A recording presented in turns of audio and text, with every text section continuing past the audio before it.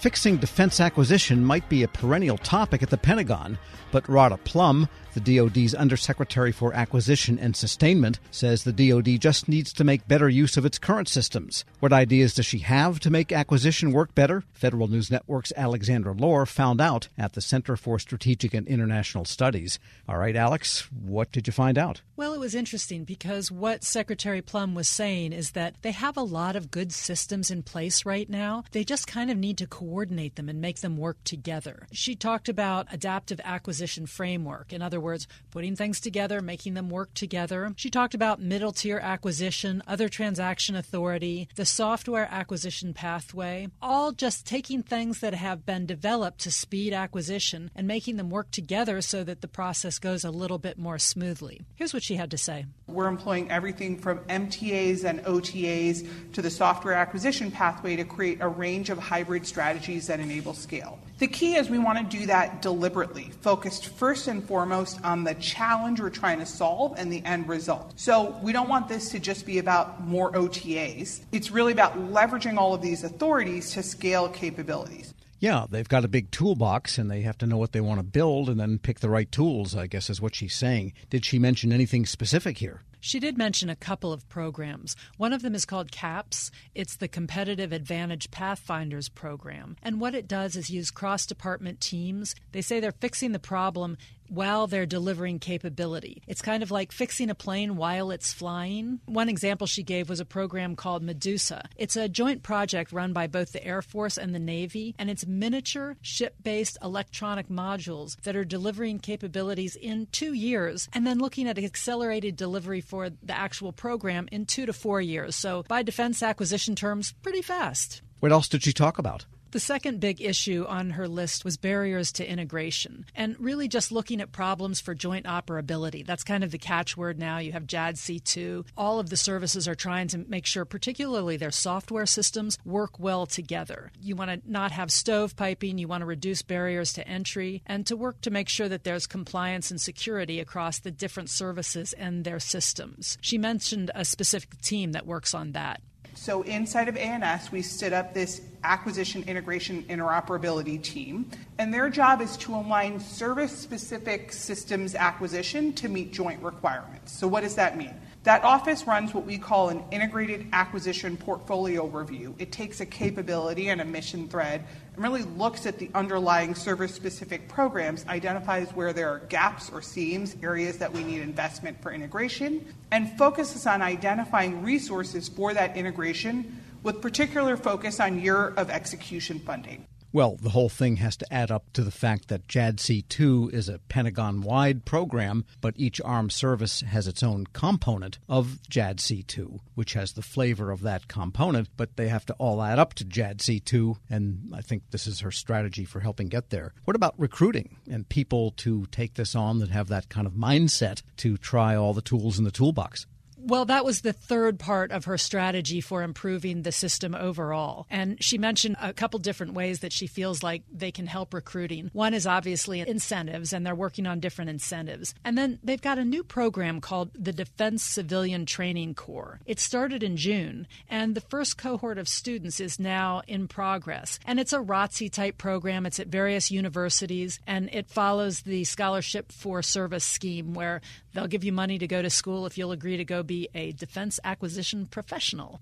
None of this happens without the right people in the right places. So I'll just start by saying that we're really focused on this end to end. So we're looking at expanding recruitment through programs like our Defense Civilian Training Corps, on building more modular innovation-focused training. That's work going on at DAU, and at how we can create the right kind of incentives to do that innovative work, encouraging the right kind of risk-taking. And she mentioned Defense Acquisition University, DAU. Does that have a part in the plan she's outlined? That is a big part of the plan. And this year, DAU really expanded its online offerings so they could get to the workforce wherever they were. They've done a whole lot to expand what they're offering and make themselves more useful in that training process for the workforce. Here's Undersecretary Plum. We're working on kind of bringing in the generation of the future. That has two advantages for us. First, we just need a continuous acquisition and sustainment workforce to continue doing the work, but also brings in a new audience, right? Digital natives, people who are much more familiar with a range of the software-enabled systems we're talking about. And we have a couple of different programs there. I mentioned DCTC, the Defense Civilian Training Corps, which is essentially like ROTC for civilians, focused on the acquisition community. And once again, that was Rhoda Plum, the DoD's Undersecretary for Acquisition and Sustainment. Well, so there's a lot of things going on, a lot of initiatives going on, almost as silos and stovepipes, and she's seeking to integrate them, again, from the standpoint not of each individual channel of opportunity like JADC2 or what DAU is doing, but let's start with the problem that we need to solve, like a JADC2. What's the best pieces of the acquisition system to bring to bear on that particular problem at that time?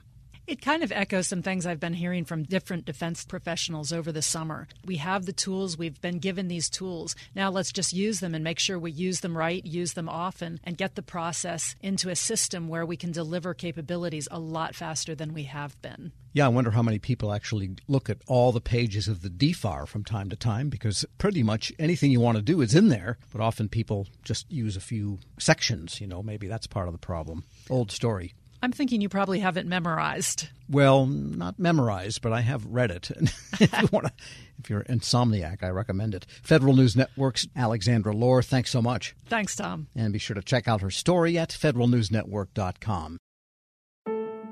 Leadership today, especially within the federal workforce, is being tested more than ever before. Everett Kelly, National President of the American Federation of Government Employees, joined Shane Canfield, CEO of WEPA, to share how his upbringing in rural Alabama eventually propelled him to the forefront of thousands of union members, raising a collective voice. After years of leadership with both the largest federal employee union and as a pastor, Everett Kelly reflects on his deep-rooted values of integrity and hard work.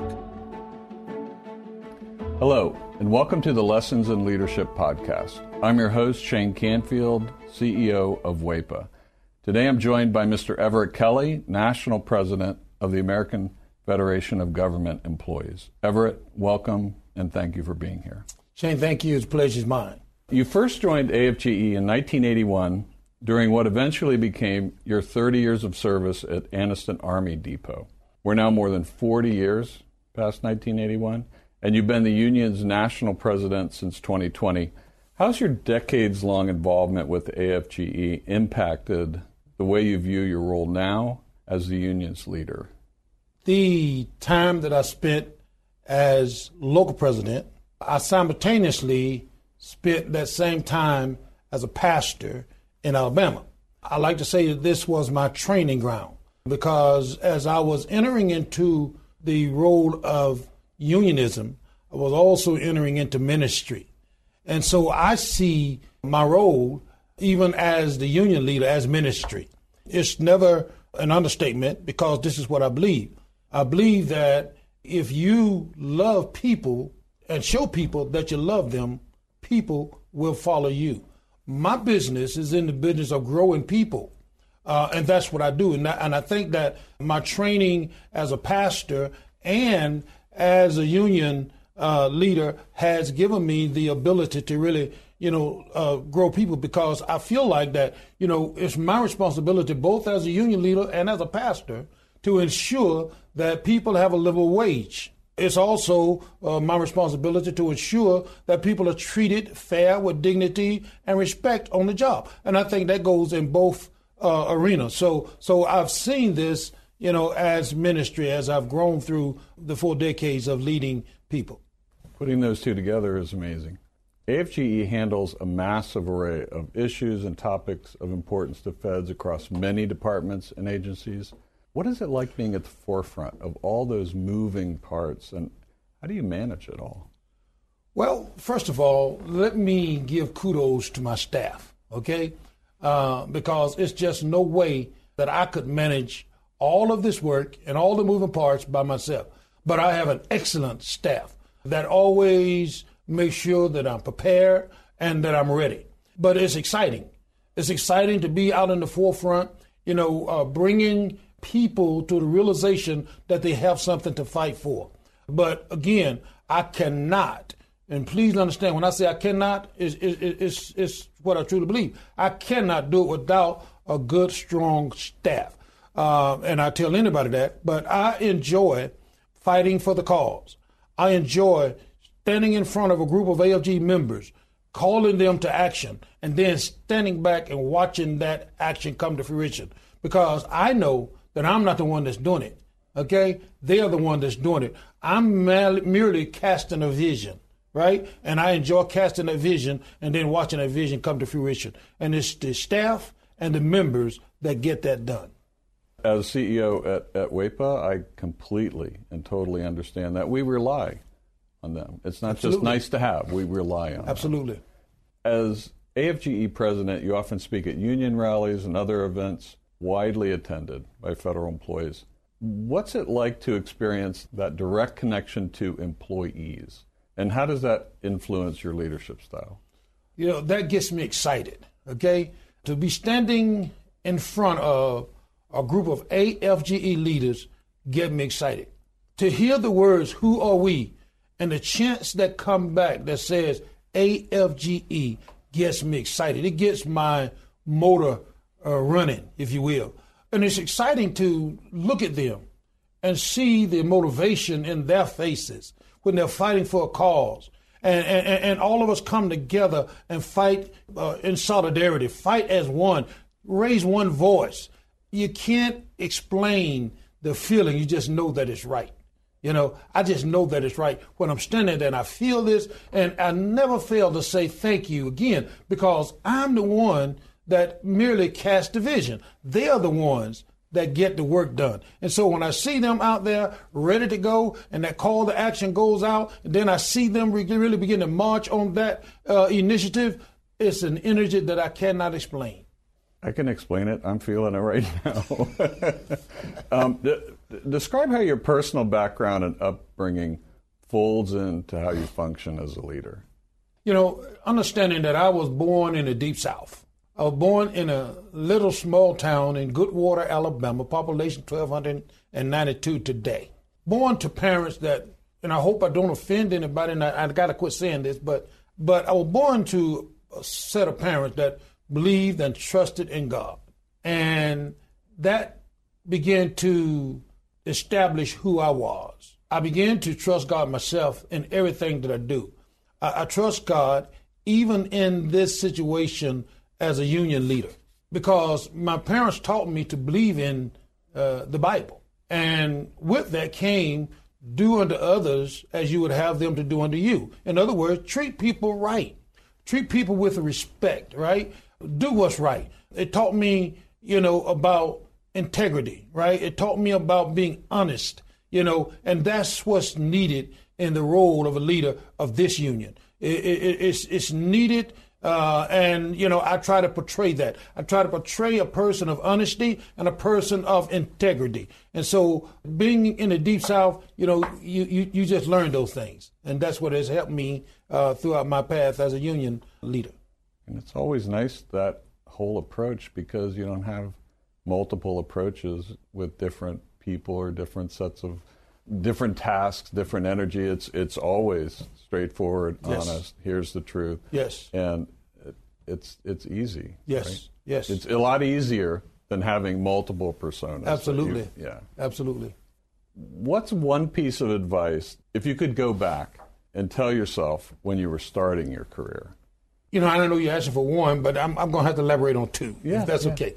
Number one, I would explain the urgency of integrity a lot sooner than what I did, right? Because to me, integrity is not necessarily what you see others do or what others see you do, but integrity to me is what you do even when no one is looking. And so I would really begin to stress that importance more so at an earlier state in my leadership role rather than the latter part. Okay, I begin to stress that more now, but I wish I had began to do that more at the earlier states in my role. Secondly, I would tell myself to always, and I'm going back to my roots, always work hard and don't ever accept no as an answer, right? Because I just believe that if you want it bad enough, if you want to achieve it, you can. It's all about the amount of work you put into it, right? And the amount of faith you have that it can be accomplished. So when I look at AFGE and its membership and where we were 4 or 5 years ago and where we are today, that's a reminder that you can do whatever you want to do if you put your mind to it and work hard enough. And one question that's always kind of interesting at the end of our time together is there one person, you mentioned your parents before, is there one person or maybe more than one who really inspired you when you were younger that you might even think back on today? It was my grandmother, with the understanding that when I was born, right, as I said, I was born in the Deep South. My father worked extremely hard. We didn't have a whole lot. I had 12 siblings. And so when I was born, I was very sick. Matter of fact, the doctor said I wouldn't live to be 16 years old. The doctor said I wouldn't ever hold a job. But my grandmother would always teach me how to pray. And she taught me about faith. And it is prayer and faith that has allowed me to be standing here today. Suppose I've been dead 50 years ago, but I'm 66 years old now. And it's all because of my faith and my belief and my prayer life. And I believe that beyond a shadow of a doubt. Amazing story. Thank you for sharing all of it with us, Everett, and really appreciate you being on the show today. Pleasure's mine. And this is Shane Canfield. We'll see you next time on Lessons in Leadership. Find the full podcast and future episodes of Lessons in Leadership on the Federal News Network app and anywhere you enjoy your podcasts.